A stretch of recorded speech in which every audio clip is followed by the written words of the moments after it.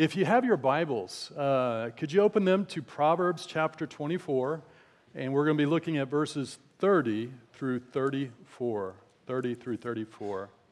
In just a moment, by the way, I want to introduce, this is Leo. He's one of my helpers, and Oak is another one of my helpers. You're going to see them during the sermon or today's message as well. They're awesome. They've been helping me all through the week, and they're going to be helping a little more this morning. So Proverbs chapter 24, verses 30 through 34.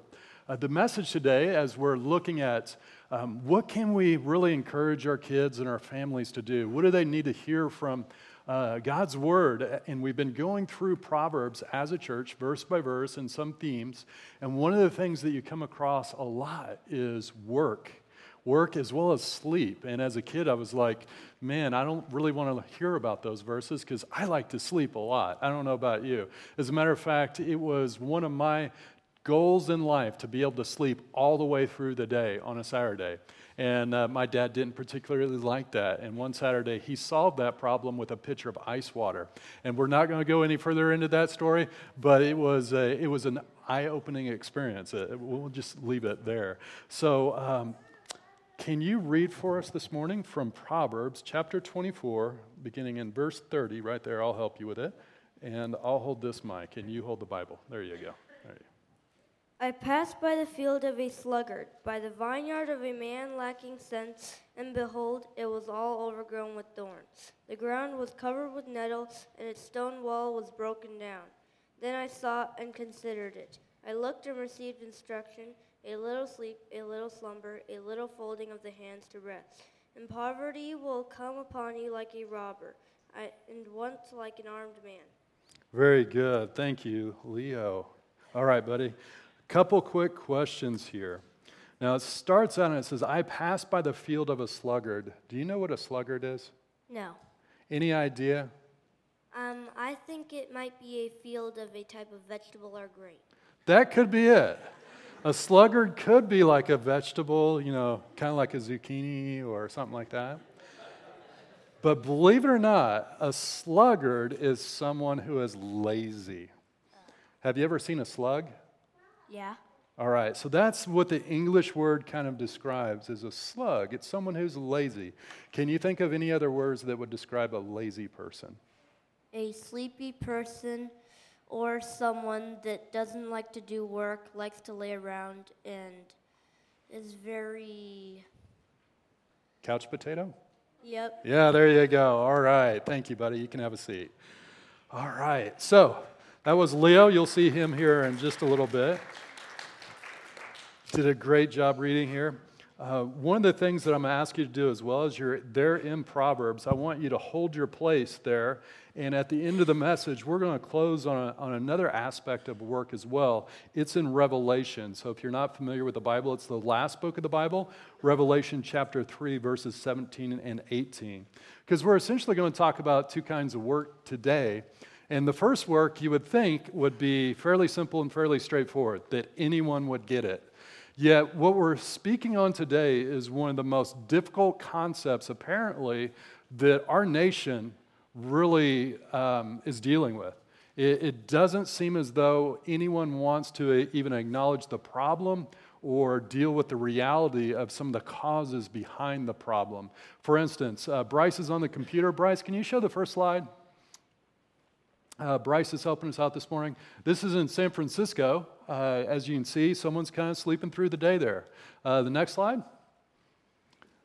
Again, not my ideal place to probably take a nap, but if you go to any major city really today, you will see this all over. We have had friends go to large cities that used to be really fun to go visit, downtown especially, and you're seeing homeless people lay all over the place. Next slide, Bryce.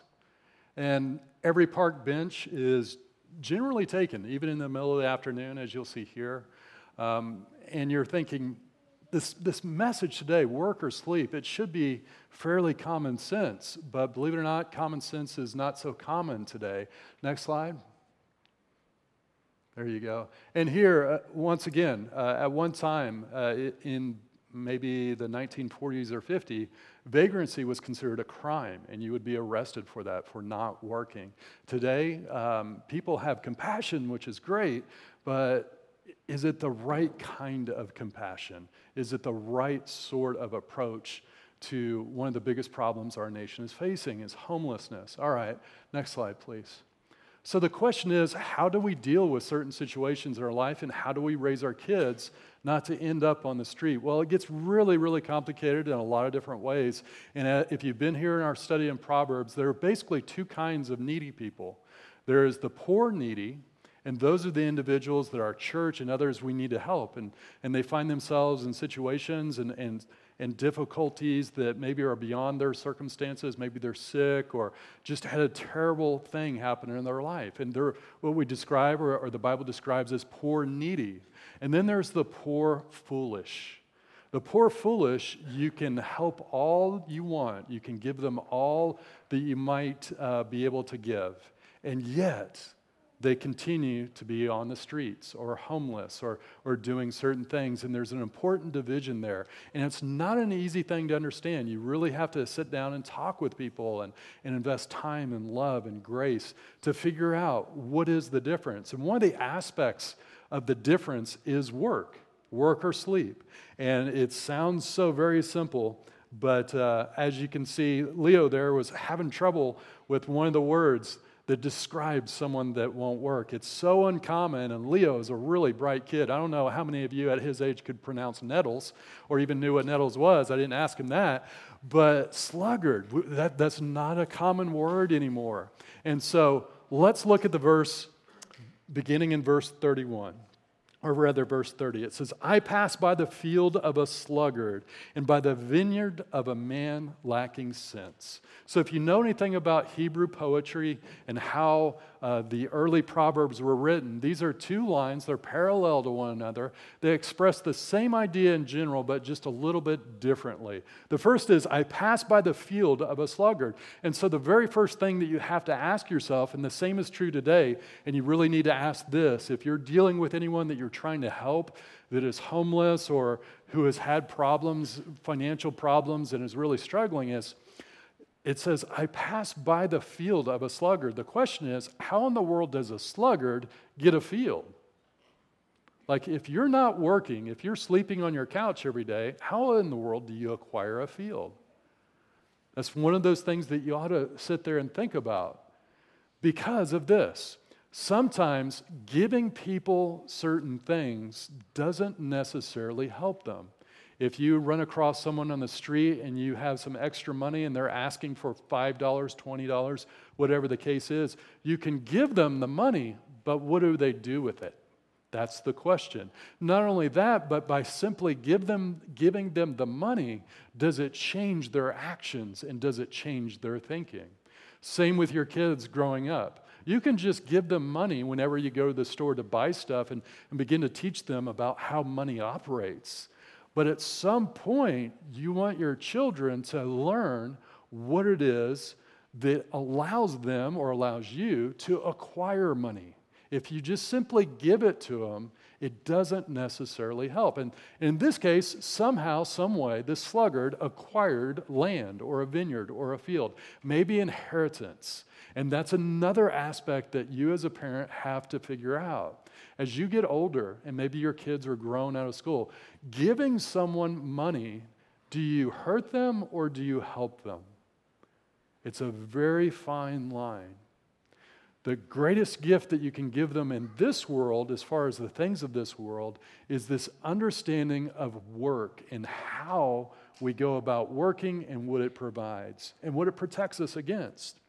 So it says, I have passed by the field of a sluggard and a vineyard of a man lacking sense. So a vineyard is just a very simple place where they grow grapes for wine, and you have a field that it's not looking too good. Verse 31 says, and behold, it was all overgrown with thorns, and the ground was covered with nettles. I don't know. Leo, where'd you go, Leo? Come on back up. You were having a little bit of a problem with sluggard. Do you know what this is? Blue Mike? It's a tumbleweed. All right, he said tumbleweed if you didn't hear that. Very good. Do you know what happens if you ask a farmer who really takes care of his field and ask him to bring a tumbleweed? Do you know what happens then? No. He gets a little snarky. He's not happy about it. You know why? Well, if you're a good farmer and you take care of your fields and you text a man and you ask him for a tumbleweed, he kind of thinks he's like you're implying that he's not taking care of his farm and all he has is tumbleweeds. Would you agree with that? Yep. All right. So the next time you see a guy by the name of Andy, go, don't worry, Andy, we don't believe you have nothing but tumbleweeds in your field. Okay? Okay. All right, thanks. No, it's true. The scriptures are so true. I didn't let Andy know anything about what I wanted. I just sent him a text and I like, hey, can you bring a couple tumbleweeds? And he's like, really? Is that what you think I farm out here? No, it's not all overgrown with thorns and covered with nettles. But the truth of the matter is this.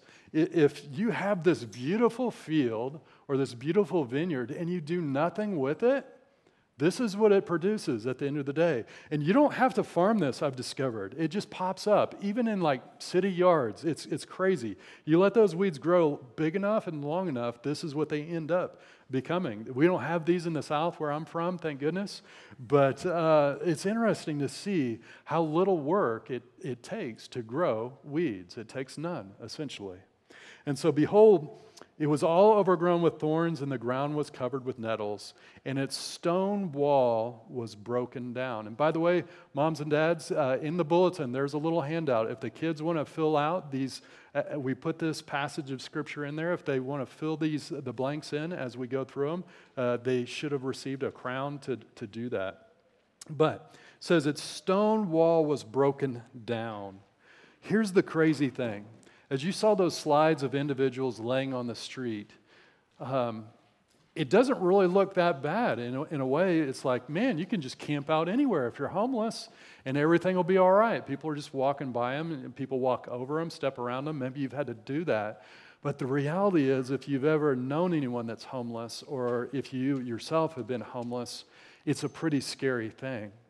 Because in the ancient times, there was a stone wall. That was your security around your field, around your home. There wasn't a police force. You had kind of a makeshift army as need arose, but there was no such thing as a police force. And if you go to ancient Israel today, you can still see the ruins around the small villages and cities of these huge stone walls they would build. And it was true out in the outskirts of the community as well. You would build stone walls around your field or your vineyard, both for protection to keep thieves from coming in, as well as from just animals that were out roaming around that would come into your field and eat and destroy things. So the stone wall was for security. And here's the crazy thing. You ready, kids? Are you listening to me? If you don't work, one of the things that you lose is security. You don't have a home or anyone protecting you. You're homeless. So all the walls, the doors, the windows that keep bad people out, you don't have them anymore. And so at any given time, you can encounter really evil people. And you would think that would keep people from being homeless. In some cases it does, but in other cases it doesn't. And so this is what the writer of Proverbs, Solomon, says. He says, "Then I saw and considered it. I looked and received instruction." All right, Leo, we need you back up here, bud. All right. So as you think about what I've just said, does it sound like it'd be a good idea to be homeless? No. No. All right. Does it sound like that someone that doesn't work their field, do you think they would receive much from that field, like crops or grapes or anything? Not really. They just get tumbleweeds. Just get tumbleweeds. Do you think those would taste very good for dinner tonight? No. No. All right. So you don't get food. You don't get security. Does it sound like a fun life? Nope. All right. So you're able to look at this and think about it, right? Yes. All right. So thank you very much, Leo. Here's the weird thing. Even Leo, not that Leo's stupid, Leo is actually very, very smart. He's one of the smartest kids I know, actually. Parents, I know you think your kids are probably as smart as Leo, but they might not be. And as you raise them up, you actually might encourage them to think and talk with you about what appears to be common sense sort of stuff. Because not everyone, unfortunately, can make simple observations as they're going down the road and looking and thinking about stuff. Can you imagine that? I mean, because you saw those guys living on the street. If you've ever seen a homeless person, you probably at some point in your mind have gone, don't they realize they get wet when it rains? Just simple basic things that you would think would make them think, and they would do something different. But they don't. So it takes somewhat of a wise man to actually stop and consider your surroundings, the basics of life, and to receive instruction from them. It's a great opportunity both for kids as well as even if you're dealing with a brother or a sister or a sibling or maybe an adult in your life that has never really actually seemed to connect the dots. You might just have a conversation with them instead of trying to lecture them and tell them what to do. Just ask them a series of some simple questions of like, you know what? If you don't work, what's going to happen to you? If you don't work now and begin acquiring a little bit of wealth, what do you think is going to happen to you when the day comes where you can't work? Yes, Corbin, we'll take some questions at the end, all right, buddy? All right. At the end, bud. All right. He's excited. He wants to help. So as you begin to consider this, I'm sure it seems really simple to you, but it might not be so simple to many people in your sphere of influence. And it certainly doesn't seem so simple to major cities, politicians, state government. They keep trying a lot of different things, and I realize there are all sorts of other issues on top of that, addictions and different things. But at its core, what we're looking at is let's figure out what the problem is. And here's the problem. Verse 33, it says, a little sleep, a little slumber, a little folding of hands to rest. Oak, I need your help now, buddy. Can you come on up? A little sleep, a little slumber, a little folding of hands to rest. Come on up, Oak. Lay down here. Everyone give Oak a hand. All right. Now, I don't know about you on your sleeping habits, but I tend to spread out like this on the bed, and Judy's like this on the side, and then the dog is like this in between. But today we have just a regular twin bed here, and Oak. Oak's sacked out. So come on up. Yeah, Leo. Let's see. It says a little folding of hands, a little sleep, a little slumber. So see if you can get Oak up. Not having much success, Leo. Try a leg. No, not at all. Well, this is where my dad used the picture of ice water on me. We don't have one of those. All right. Are you having any success, Leo? Nope. Keep trying. All right. No problem. Why don't you zip around back and come out in just a minute. All right. So Oak's act out here. Here's one of the things that is kind of crazy. All right, Oak, you can just hang out, bud. There you go. You're supposed to be sleeping, Oak. Yeah, taking a nap. There you go. All right, well, as Oak is hamming it up here. All right, quiet, Oak. All right, there you go. A little sleep, a little slumber. That's a lie, right? So one of the things that you're dealing with when you're dealing with people who want to lay around all day, maybe play video games all night and sleep all day in mom's basement, or if they claim to be looking for a job, yet you come home and they're napping on the couch and they get upset with you because you've woken them and they're sitting there snoring. There's all these lies that people tell themselves when they don't want to work. They'll say, well, I've been looking for a job all day long, and they've applied to one place. what happens? It says this, verse 34, and poverty will come upon you like a robber, and want like an armed man. I believe a robber is coming. Look at that. Get him, Leo. Get him. Get him, Leo. Get him. All right. Good job, Leo. Come on. All right, Leo. Thanks. Have a seat, Leo. Here's the crazy thing.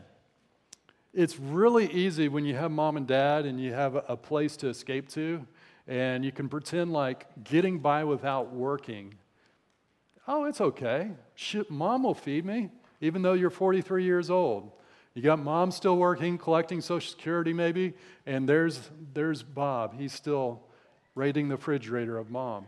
Or maybe right now you're dealing with a young man or a young girl who they're kids and they ought to be able to be kids and have fun and play, but they still seem, you're looking at them and you're a little worried like, I don't know he gets it. Having simple conversations, honest conversations about what it means to sleep a little bit versus them telling you, oh, I can't get up in the morning to go to school, I'm too tired, or I want to stay up really late because I like being with the adults, but you know they need their sleep and you need to get them to bed. There are honest conversations that you can have with them about sleep as well as about work, and it's never too early. I honestly, like I said at the beginning of this message, I love to sleep. To this day, I am not a morning person. Do I have any other not morning people in here? God bless you. I love you. But see, for us, it's hard. It is really hard just to get up and go to work every single day and not lie to ourselves going, well, I can hit the snooze alarm about 5 times and still make it to work on time. No, you can't lie to yourself. That a little sleep goes a little bit further than you should. You show up late to work enough times, you lose your job. Those are basic realities that kids are going to have to battle with, and they may be battling already with them.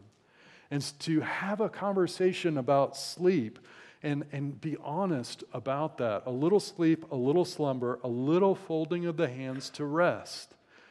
There have been many times, as a matter of fact, this week I get to go visit my mom and dad. I'm going to help my dad with a fence that I helped him build actually about 12, 15 years ago. And this was great. As a kid, you have to pay attention to mom and dad all the time. And as an adult, you really don't have to at all. But so as an adult, I went back to visit my dad, and at this point, we're both adults, and we're kidding one another. It is really cold outside. We're in Houston, Texas. It was unusual. It was about 30 degrees, and my dad was wanting me to help build a fence. And so I was helping him, and I noticed that every time I would go and get stuff for him, just like when I was a little kid, he wasn't paying attention. So one time he sent me to go get nails, and I don't know, I'm like 40 years old at that point. And so I decided to go in and take a nap. And I'm thinking after about 10 minutes, my dad's going to figure out I'm not there. And so he's working away. About an hour goes by because he's really focused. He is not a morning person. He loves to work. He's worked 2 jobs his whole life. About an hour goes by and he's like, I thought I had nails. And it just dawns on him that his older son is not there helping him anymore. And he comes in and I'm sacked out on the couch and I've literally fallen asleep by this point in time. And he about has a heart attack. He's like, I can't believe it. And what was worse is I went in to not only get the nails, but I went in to get a jacket for him. And I figured if I got him a jacket, he would be like nice and warm and cozy out there. So I was wearing his jacket that I was supposed to bring to him, sleeping on the couch. And so when I'm going back this week, he happened to remind me that, hey, he needs some help fixing the fence that I'd never helped him with the first time. And so I will probably have to actually do some work this time. But I just thought I'd have fun with the old guy at the point in time. But so he would remember it and remember what a great son I am. But people struggle with this. They really do. And here's the crazy thing. If they don't overcome it, verse 34 says this, poverty will come upon you like a robber and want like an armed man. If you don't work, and if you don't develop the skill sets necessary to work, if you don't develop the attitude to work, it's amazing how all of a sudden you find yourself at a point in life where you have nothing. You literally are in poverty. Maybe your parents were middle class or upper class and they had plenty, but all of a sudden you find yourself as an adult out in the world alone and you've got nothing. And it just seems to spring upon you. And then what do? You've developed this lifestyle of sleeping and not working. It's like you're facing a robber, an armed man. You're helpless. It's a tough spot to be in. But here's the crazy thing. Some people get this, and they do it so well that that's all they can focus on. And though they're not in poverty with material stuff, the Bible talks about them being in poverty spiritually. And that's where we're going to close. If you can look at that passage of Scripture that I pointed to earlier, Revelation chapter 3, verses 17 through 18. Revelation chapter 3, verses 17 through 18. Biblically speaking, this is several thousand years later. I wouldn't say several, a couple thousand years later.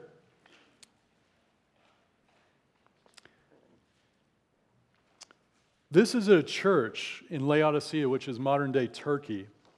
And this is Jesus speaking to the Apostle John, and he's writing a letter to this church. And this church is doing fairly well in a sense that at that point in time, it's the New Testament era. Christians are being persecuted by both Jews and Romans. It's a horrible time in this world, so to speak, to be a Christian. They're facing severe persecution. Many of them are losing their possessions, losing the opportunity to even work. Yet in this church got the idea of work in this world so well that they were actually rich. And beginning in verse 17, this is what Jesus says to them. He says, "For you say, I am rich and I have prospered and I need nothing." So they had done well for themselves. They had achieved what Solomon so pointedly tries to teach them in the Proverbs. They were working hard. They had achieved everything. But as they achieved that and they did so well in this world, they forgot that this world is temporary. It's transient. The biblical worldview is that God created the world, and at some point there's going to be a recreation. This world is going to be destroyed. Judgment will come, and God will take His people, and He creates a new heavens and a new earth. And their attitude is, I'm rich, I've prospered, I need nothing. Yet, Jesus says, not realizing that you're a wretched, pitiful, poor, blind, and naked. Just like those individuals that we saw sleeping on the street, Jesus looks at the hearts of individuals in the church that had mastered the work in this world. He says, you're blind, you're pitiful, you're poor, you're naked. You see, you can become a millionaire, you could be a huge rancher, you can be a huge entrepreneur, yet in your heart, the things that God desires the most, you're bankrupt. He says in verse 18, Jesus says, I counsel you to buy from me gold refined by fire, so that you may be rich, and white garments so that you may clothe yourselves, and shame of your nakedness may not be seen, and salve to anoint your eyes so that you may see. Now, I know we got kiddos here, and they're getting a little restless, so let me condense this down really simply. Salve, white garments, and gold refined by fire. Throughout the New Testament and Old, these are pictures and they're metaphors for faith. For a faith not only that you begin in a simple confession and repentance and trust in Jesus, to a faith that actually grows, that you consciously put off the old self and put on the new self, that you're doing the good works that God has planned for you, That you're beginning to, yes, you're acquiring riches, but you use those riches for the kingdom and for the Lord. That you are generous, that you're giving, that your heart is actually becoming pure. It's being conformed to the image of Christ. You see, God didn't just create this world for Him to know us and redeem us and leave us here, but He brought the kingdom of heaven with Jesus. He says, the kingdom of God has come upon you. And we have the opportunity to live for Christ now in this world, but in the future, when Christ comes again and we stand before Him in judgment, He's going to look at us and what is it that we've done with the kingdom of God? And that's the challenge that I'm going to leave with you and for your kids today. So as you're trying to teach your kids about not sleeping all day so they end up basically eating tumbleweeds for lunch, the idea is this, that yes, you want them to be able to make it in this world. That's important.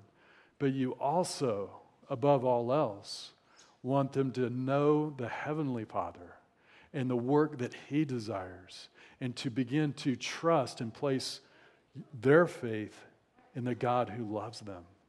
And it's not just a one-time event, but just as they work every day and sleep every day is the Lord's day.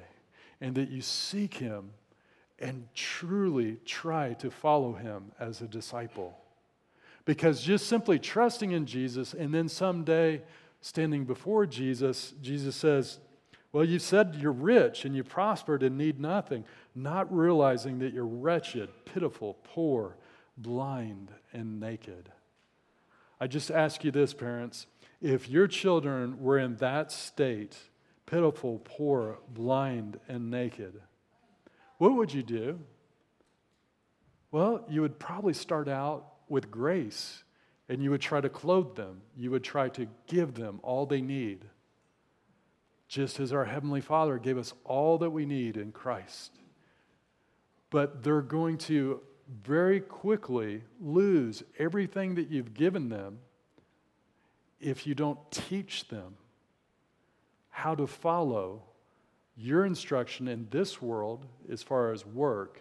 With our Heavenly Father, it's very simple. Yes, they are secure. They've been sealed with the Holy Spirit if they've trusted in Jesus. But they're going to encounter all sorts of difficulties if they continue just walking in this world according to the paths of this world. They have to learn to battle in their hearts. It's a spiritual battle every day to seek Jesus. If not, they end up straying. They could, as they grow up, if you ask, why aren't there more kids in church? Why aren't there more people serving the Lord? Well, those people were once kids, and they have to learn that lesson young, to seek the Lord with all of their heart, with all of their soul, with all of their might, with all of their mind. It's this true walking with Jesus every day. So someday, when we stand before God, He sees us with gold refined by fire, white garments, clothed, and eyes that see. I pray that's where you're at. I hope you aren't one of those individuals that's doing well with riches, but when it comes to the things of the Lord, you're bankrupt and poor and blind. Because it's easy to see how silly it is to not work in this world, but it's much harder to see how terrible it is to have a Heavenly Father who loves us and yet not obey Him and not grow and work as He desires. We have taken the gift. Now let's take the gift and let's see it come to fruition. Let's grow in the Lord. Thank you so much for being here today. Thank you for having grace and mercy with our kids that are in our service today. I encourage you, as you leave today, as you hang around, lift them up, encourage them, tell them thank you for serving today. They're such a blessing to this church, and it's such an honor to have them with us each and every time during this service today. With that, let's go to the Lord in prayer, and I'm going to invite our worship team to come back and lead us in worship. Father, I just thank you so very much for your grace. Lord, I thank you for parents that did teach me how to work. Lord, help us to not just set our eyes on the things of this world, because it does end, Lord. Help us to understand what it means to follow you every single day as a disciple while we're working in this world. Help us to understand the very things that we're trying to teach our kids, Father. Thank you so much for your mercy in my life. Amen.